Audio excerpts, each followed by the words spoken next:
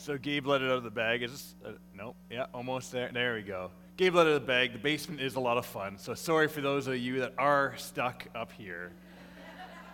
We just don't have a big enough basement for you all. So maybe next week I'll trade. I'll go downstairs. He'll be up here, and we'll have a lot more fun that way. I think it's actually Kyle that made this little competitive thing when he lowballed the waffle time last week. Gabe is feeling like we got to now battle for position over what is better, what is good. But I hope today that we will hear from God, that we as a community will orient around His Word and be challenged by it. Last week was a harder text, and this one comes right after it, so guess what? It's kind of in the same sort of vein. We are now in part 3 of Sermons on the Plain, which is part of the Gospel of Luke, which is, I don't know what week we're in that. But there's something fascinating about Scripture. And it seems that no matter what age or stage or context of life, or even what community context you're in, that this timeless book, written in a specific time by specific people, still guides, comforts, and speaks to us today. So we entered the series, this long series, believing that a slow read of the Gospel of Luke would be a blessing. That God would speak to us in ways that we wouldn't hear Him if we just hit the Gospel of Luke at its top themes, its highlights, and just rolling on. So we slowed down for a wild 66 weeks is what the early framework had.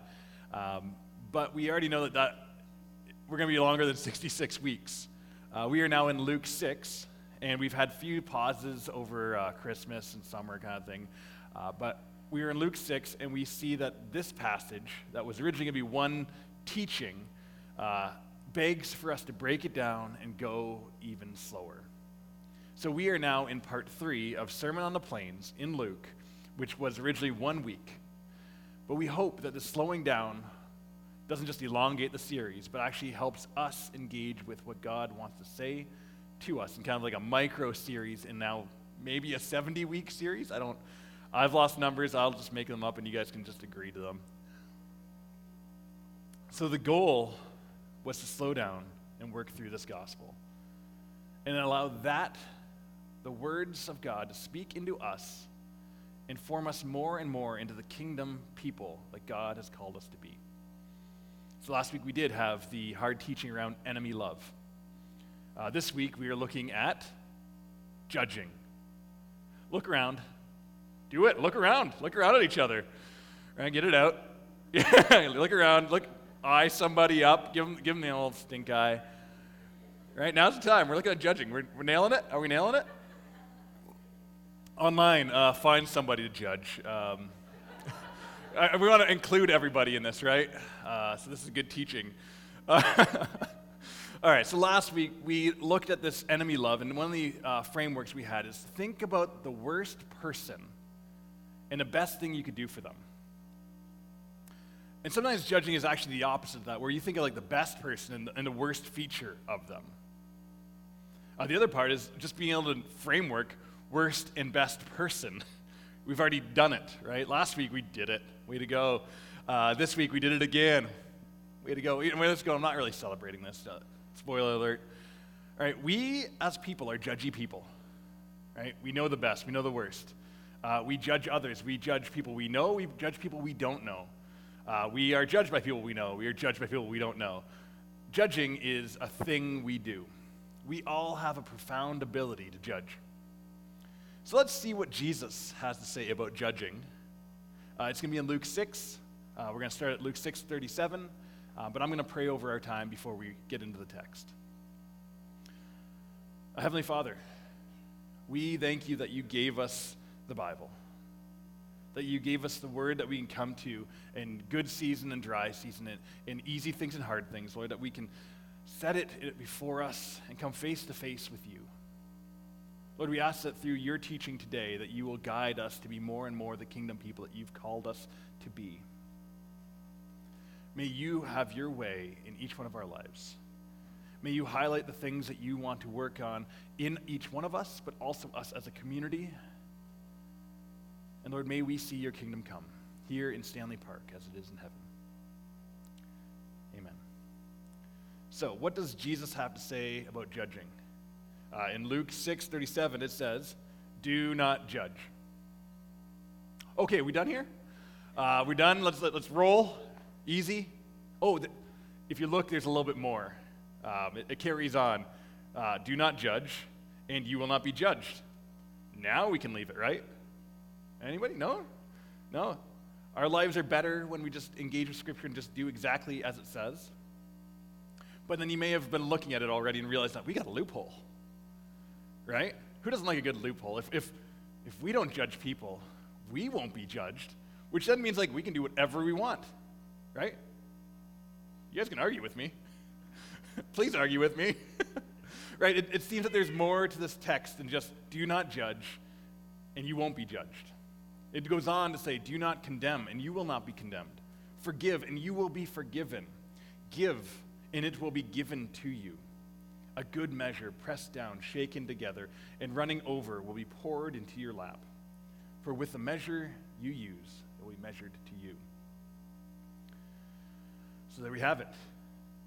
Right? This passage looking at judgment. But what do we do with this? This might be one of the early spots where we kind of get the idea that people can't judge people. Right? That we just shouldn't judge. It may come across as an attitude where we say that all we do is right because you can't judge me. It's interesting that this saying, only God can judge me, I'm sure you've heard that, right? Is often said around the things that God has said in his final days he will judge poorly. The things that measure up poorly for a person is often the things like, oh, you can't judge me. And I think it's said another way. It's actually saying that I know I'm wrong and I don't care. Right? I'm just saying it differently. God's the only one who can judge me. Oh, you know what? I know I'm wrong. I just don't care. So while we're looking at this, we know that God does have good judgment. Right? That God wants to bring valuable things into life and he wants to bring clarity. And we want to have that for our life as well. But we also want to hold the tension in justice and judgment with also grace and love. And we sometimes want to like jump to polar ends of this instead of sitting in the hard spots of both. And we are not right. We are not righteous in ourselves. And no matter what we do or do not do, doesn't make us righteous. Right? The brokenness of us, that ship has sailed long ago. We have all fallen short. And yet we're still here.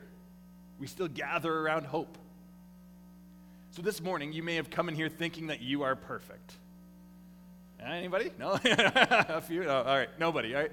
Right? And even if you did, you thought you were perfect, now you are already proving that you're imperfect because you have this false view of yourself.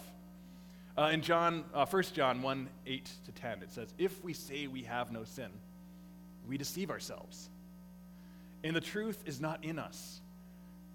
If we confess our sins, he is faithful and just to forgive us of our sins and to cleanse us of all our unrighteousness. If we say we have not sinned, we make him a liar, and his word is not in us. And so for the one of us that thought we were perfect, I'm sorry, breaking bad news. The ship sailed, you weren't on it. So this judgment is clear before us. We all have fallen short. There is not one righteous person here in and of themselves. But every one of us here, no matter where you fall in the continuum of good and great to terrible and horrible, you have the same access to righteousness. Jesus. The only righteousness we have is not what we do or don't do, what we say and don't say, who we judge and we don't judge. It is actually Jesus. Holding that only God can judge me confuses something here. It confuses with ourselves as being one that can vindicate or allow ourselves to have some sort of righteousness. But righteousness is actually found in our confession of our sins, to say that we have done wrong, that we have missed the mark, that we missed the ship and we can't catch up, no matter how hard we try. Our self-righteousness will not make us righteous. It actually masks us from the truth and makes us miss an even bigger ship of grace and mercy and love. As we try to fix ourselves, we move further and further away from Jesus. In Romans 3:23 and 24, it says, For all have sinned and fallen short of the glory of God. So one of the things in this is not be surprised. When you look around the church and you find people that are sinful, when you find broken people living out broken lifestyles, all are justified freely by his grace through the redemption that came by Christ Jesus. The thing is being willing to see your sin. Not just a Band-Aid on it. Like, yeah, it's not that bad, or like, oh, like, you should see the other people, right? Where you start judging, right? Oh, do not judge, right? Where you start looking at your life and you try to find ways to be a little bit more self-righteous. If I just corrected these things, if I gave more, we're open to that. But it doesn't solve your problems. When you look at your life and you try to correct it just on your own, you are not living into the kingdom way, because there's no way you can come up with that. Jesus is our only hope. Jesus' work in our lives will be calling us to better. Not Band-Aids, but better. And so, we have an option of turning to ourselves, trying to save ourselves, or turning to Jesus, the one who makes us right, the one who makes us righteous, and the Holy Spirit, which then convicts us and corrects us. So this text on not judging ends with something. It says, for the measure you use, it will be measured to you. It gets confusing, right? It's not our loophole of getting out of sin. It actually draws into a bigger picture, which comes from the last passage we looked at yesterday. We looked at the mercy of God in 6:36. Be merciful just as your Father is merciful. What do you want to bet that the gap between these two paragraphs in the text isn't actually that far apart? That when Jesus was doing a single teaching and he's bringing a big idea about a merciful Father who forgives sins and wants to be seeing his kingdom established in us, that he wants that mercy from the last passage to work through into our measuring today. So last week we were called to be merciful people. And there's all kinds of bad and challenging things. There's sin, as we look at it. There's things in our lives that are out of God's will and God's desire for creation. Every one of us has it. We're not surprised. But it doesn't mean we just let that go, that we just let it run rampant in our community. Only God can judge me. No. Or it's by God's grace I can do whatever I want. Paul says, a Greek word, I love it, is meganoita. It's the closest to cussing you're going to find in the Bible. May it not be so. The heart of one that follows after Jesus is one that is conformed to Jesus' way. I do name that we're not all fully there. We aren't home yet. We're in a long process, working our way to where we finally will be fully realized Christ embodiment. But that won't happen, one, if we just leave ourselves where we are, but two, if we don't walk and follow after Jesus. We know in eternity we are both sanctified and justified. But here now we are living in a complex situation where there's parts of us that we don't like. There's parts in other people we don't like. There's parts everywhere that we don't like. Partly because it is sinful and wrong, partly because we're sinful and wrong. But the scripture says, with the same measure, it will be measured to you. So we want to be merciful people, but we also want to name things that are off the mark. Right? Do you cast judgment? Do you try to level up in the kingdom? Do you try to make yourself better? Do you see people and know that they don't know Jesus and you cast them off? With the same measure is measured back to us. We want to be a merciful people. Not because we want to somehow work our way into receiving mercy. We know we've received mercy. But because of the mercy that we have received, we now want to live in the same posture as Jesus. We want to name grace. We want to hold up truth. We want to correct and direct, but we also want to do it in step with the Spirit. Because a lot of us aren't perfect yet. See, we each deserve condemnation, but we are given life through Jesus. Now, don't worry, in this tension of good, bad, challenging, all these things, next week in our Gathered Sunday, we're going to have a very short teaching on fruit, because fruit matters. Don't miss that. It is in verse 43. If you want to get ahead, you can see that. It's coming. But what we want to do, and what we should do, is continually look at how do we live out this kingdom of God as a community and as individuals. Because we know that what we've received is actually costly grace. Jesus took our spot. He saw your sins, the ones that you hid, the ones under that mat. He saw all of ours. And he died in our place. The cost isn't ours to carry anymore because Jesus took it on. He gave you grace and mercy where you do not deserve it. And that grace and mercy is to change our lives. It is to change our path from the way that we once went to following after our good and loving Father. To embrace the kingdom here on earth in the ways and directions of Jesus, empowered by the Spirit. But even more importantly, and I think this is the key piece, embrace the King, Jesus. Because a kingdom without a king isn't the kingdom. There's a story in John 8. I know it's a different gospel, but I think the Pharisees heard Jesus' teaching on mercy. And they said, does he really mean it? Surely not. So they see Jesus coming, and they're like, we got this. They go and they find a woman in adultery. Right? They probably knew this was going on. They didn't correct it before, but they find her in adultery and drag her out in front of Jesus. What is he going to do, right? Here's a moment. She's caught in her sins. Jesus, what are you going to do here? What are you going to do? Of course he's going to judge her. Of course he's going to call down like all the stones from everybody to cast upon her, because that is what you do. And if you know this story, you know it goes slightly different. Jesus, with the person deep in sin, moments ago, right? Surrounded by people, I'm sure they're also got their own sins. He goes to her and he says to everybody, all right, whoever has never sinned, cast the first stone.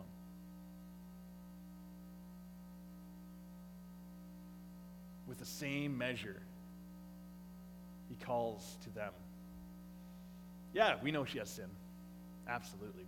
We can tell. You guys have been watching for a while. You figured it out. But what about you with the hidden sins? What about the things that you've hidden, the things that you don't want others to know? If you're sinless, go ahead, throw a stone.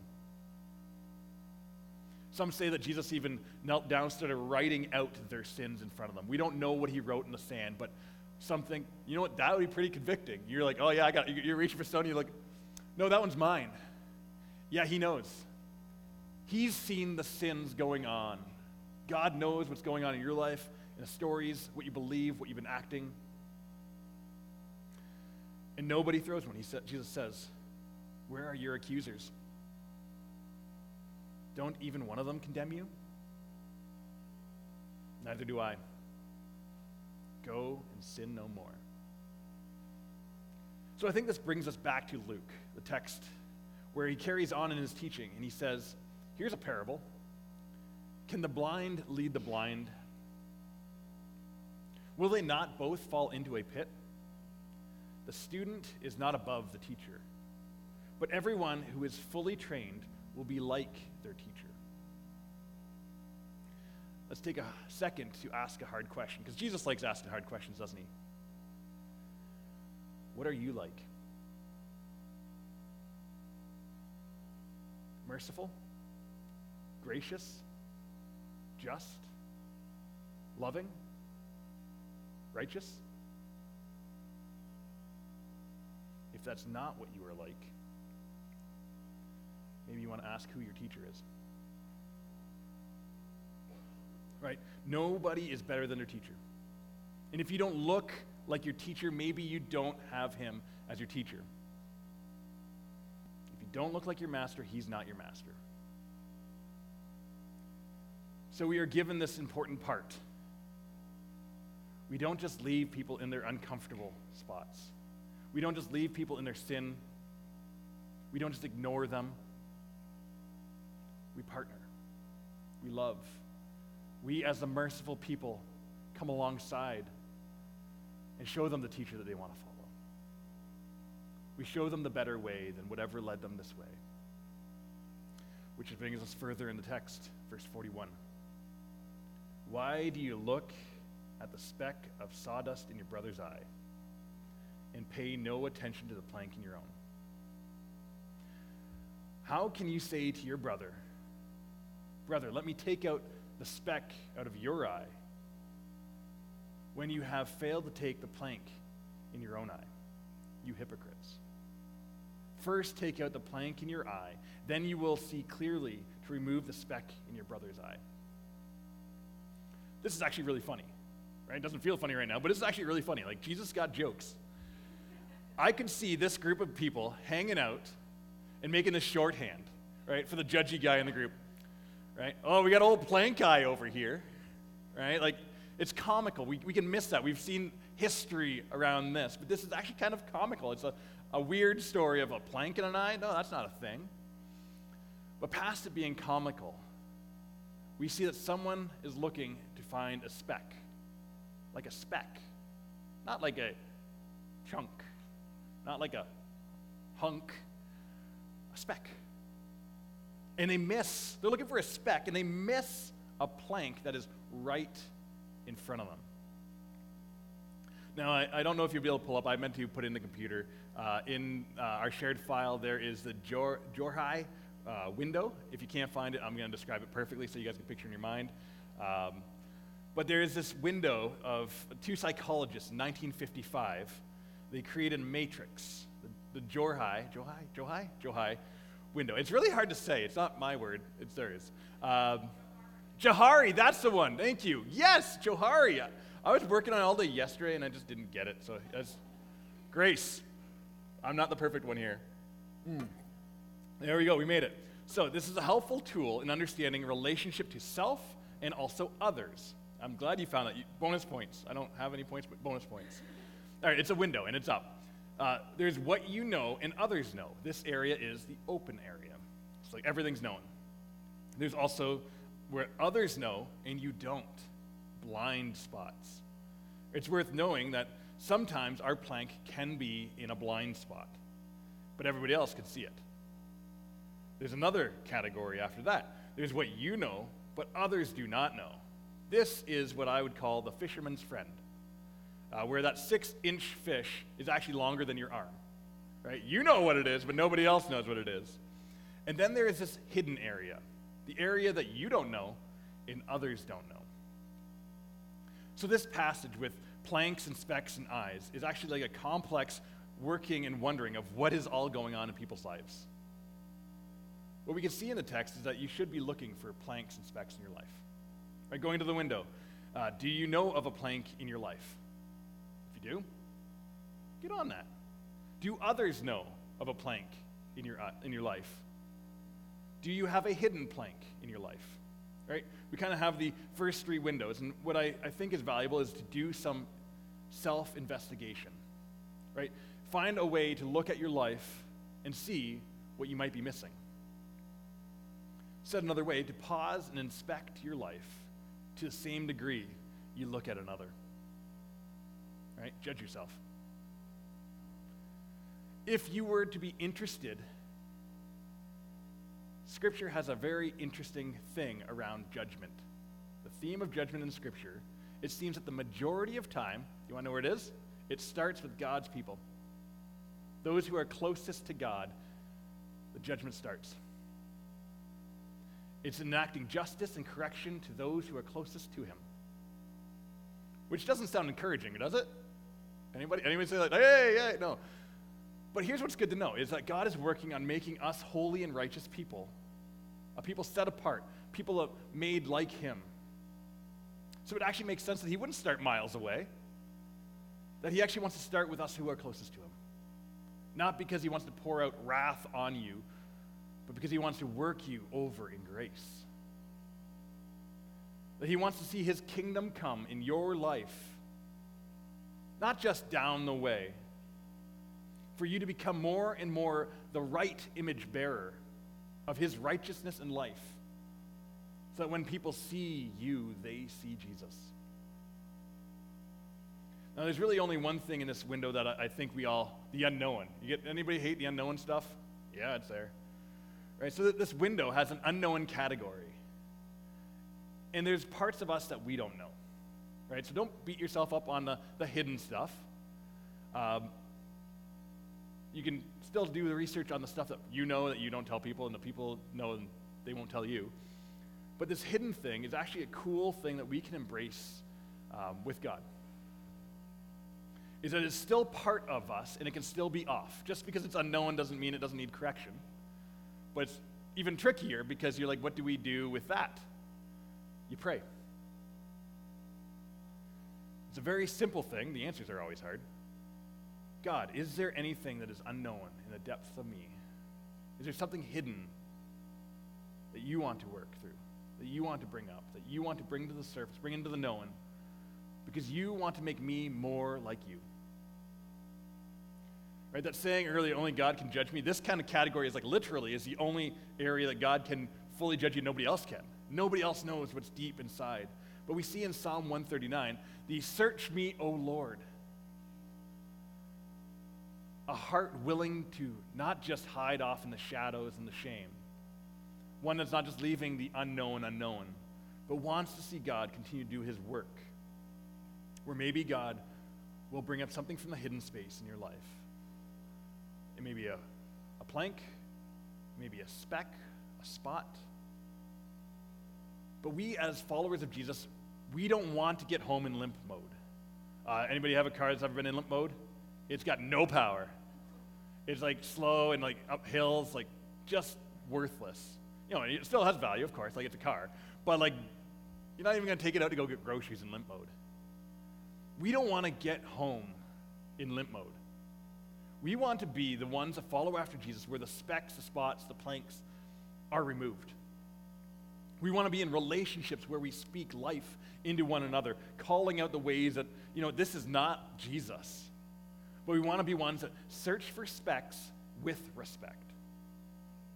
Right? This plank speck passage makes light of those who refuse to see what's obvious. So anyone that can see a small thing knows it's worth seeing. Because we want to be continually transformed into the image of Christ.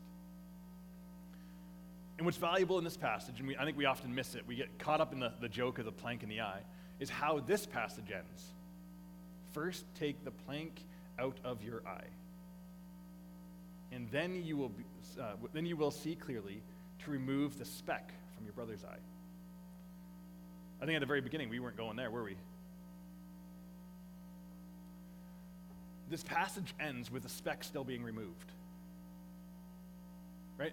That it's not just about getting your plank out, it's about being in a community where we see what is in each other's lives and we say, hey, I got a plank, I see your speck, but I got to go deal with this, because if I don't deal with my own things as I come into a relationship with you, actually I'm going to hurt you. I'm going to harm you. That I might be gouging out your eye trying to get a speck out of it. And we want to be a community of care and support and Christ-likeness. So go and remove your plank. And maybe it's that you don't know you have a plank, but everybody else does. Ask somebody. Maybe today, that could be a fun table conversation. Right? No? Nobody's there. We'll pray for boldness. Right? Is there a plank in my life that you can see that needs to go? Oh, yeah. Like 6 of them. Oh, neat. Well, give me one. Like, let's do it alphabetical. Right? So let's take this and go back to the start of the passage. Do not judge, and you will not be judged. Do not condemn, and you will not be condemned. Forgive, and you will be forgiven. Give, and it will be given to you. A good measure, pressed down, shaken together, and running over will be poured into your lap. For with the measure you use, it will be measured to you. There's a part that I think you guys kind of like also wonder like what is going on, like that little weird thing. Like we get the beginning, we get the end.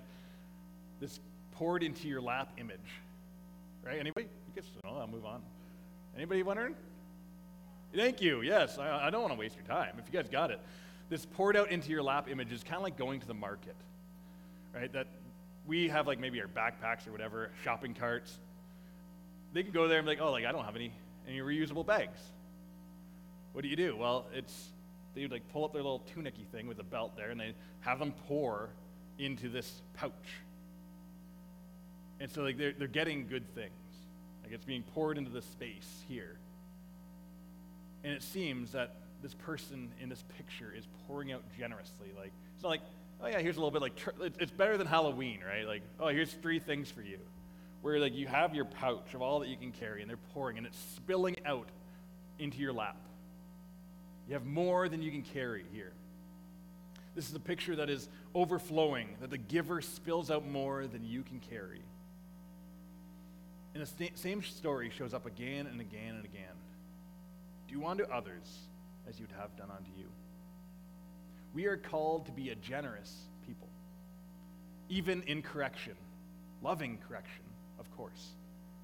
We are given to each other to bless and embrace just justice, not just vengeance or anger. And we are also not trying to dodge judgment of God or of correction, as we want to partner with the Holy Spirit in doing His work to see His kingdom come on earth as it is in heaven. In Colossians 1:22, for God was pleased to have His fullness dwell in Him, this being Jesus, and through Him to reconcile to Himself all things, whether things on earth or things in heaven, by making peace through His blood shed on the cross.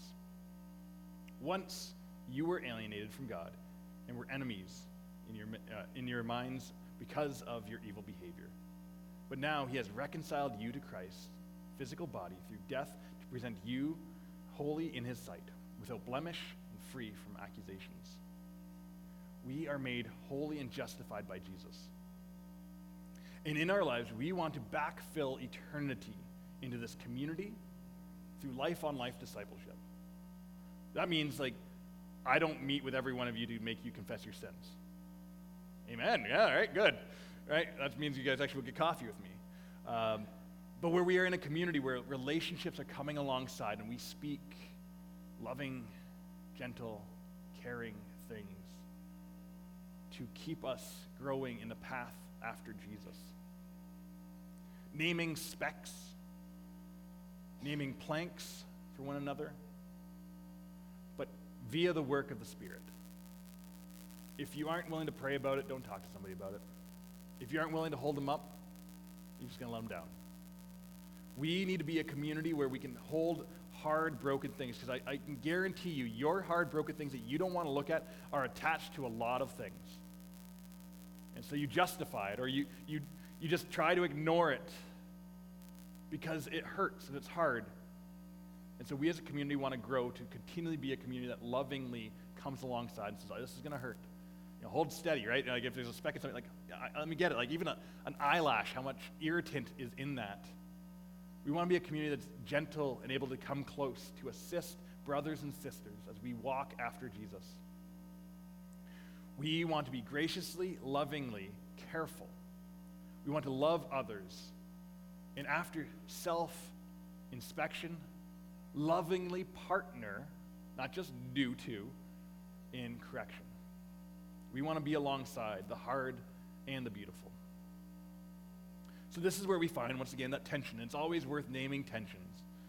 Is that we want to lean not just into just grace and no justice, or all justice but no mercy, but to be like Jesus and to call after Him and be ones like Him. Where when we find each other, we know that we are trying to live into this beautiful space of correction and love, and justice and mercy. And so what I would love for us to do, we will have a song to also reflect, is to pray. And we'll pray first community, but we're going to do it pray last, right? I'll invite Hope up here. But for our prayer time, I would like to invite you to posture yourselves. In the passage, it had the idea of going to the market and pulling up your little skirty thing, your tunic, right, and your belt, and looking to receive something that overflows. I would love for us, while we pray, to kind of position our hands in the same way. where we come before God and we ask him to speak to us. That if there's something he wants to give to us that's in this mercy, peaceful, correction way, that we will receive it. And that this posture allows us to say, God, I am here open-handed, willing to hold hard things because I know you're good, because you love me. And so let's close our eyes and let's pray. Heavenly Father, we know you've called us to yourself. We know that we have a long story of brokenness and woundedness. Lord, we know that there is so many reasons why we can ignore a plank in our own eye and look after a speck. Lord, we know that we may have done many planks in the past, and we are done letting there be planks in our lives, and so we just ignore them. Lord, we know that there's things deep down inside our lives and our history and our background that we can't even bring to mind. But Lord, we want to be a community where we seek what you seek, and that is good, righteous living, filled by the Spirit, chasing after you. And so, Lord, today we hold out our hands before you. And we ask that you share with us what you want. And today, maybe it's a hard one, Lord. Maybe you are showing us something in our life that has to go. Lord, we ask that you bring that clearly to our mind. Lord, we ask that you put it on our heart that we are not going to rest until we rest in your peace, in your grace, in your mercy, not in whatever has been attached to this. Lord, maybe there is a word of encouragement that you want to pour out to us. Lord, maybe there's been work going on in our lives that you want to celebrate and encourage us. We know that you are a good Father and that you love us so much. And so not only do we get correction, we get encouragement. Lord, we want to be ones that follow after you and will pick up whatever you hand to us. And so in this time, Lord, we ask that you bring to mind what you have. We pray.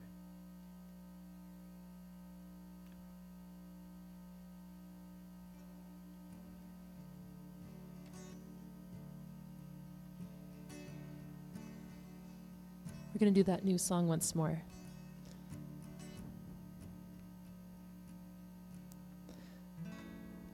Lord, I find you in the seeking. Lord, I find you in the doubt. And to know you is to love you, and to know so little else. So I need you. Oh, how I need you.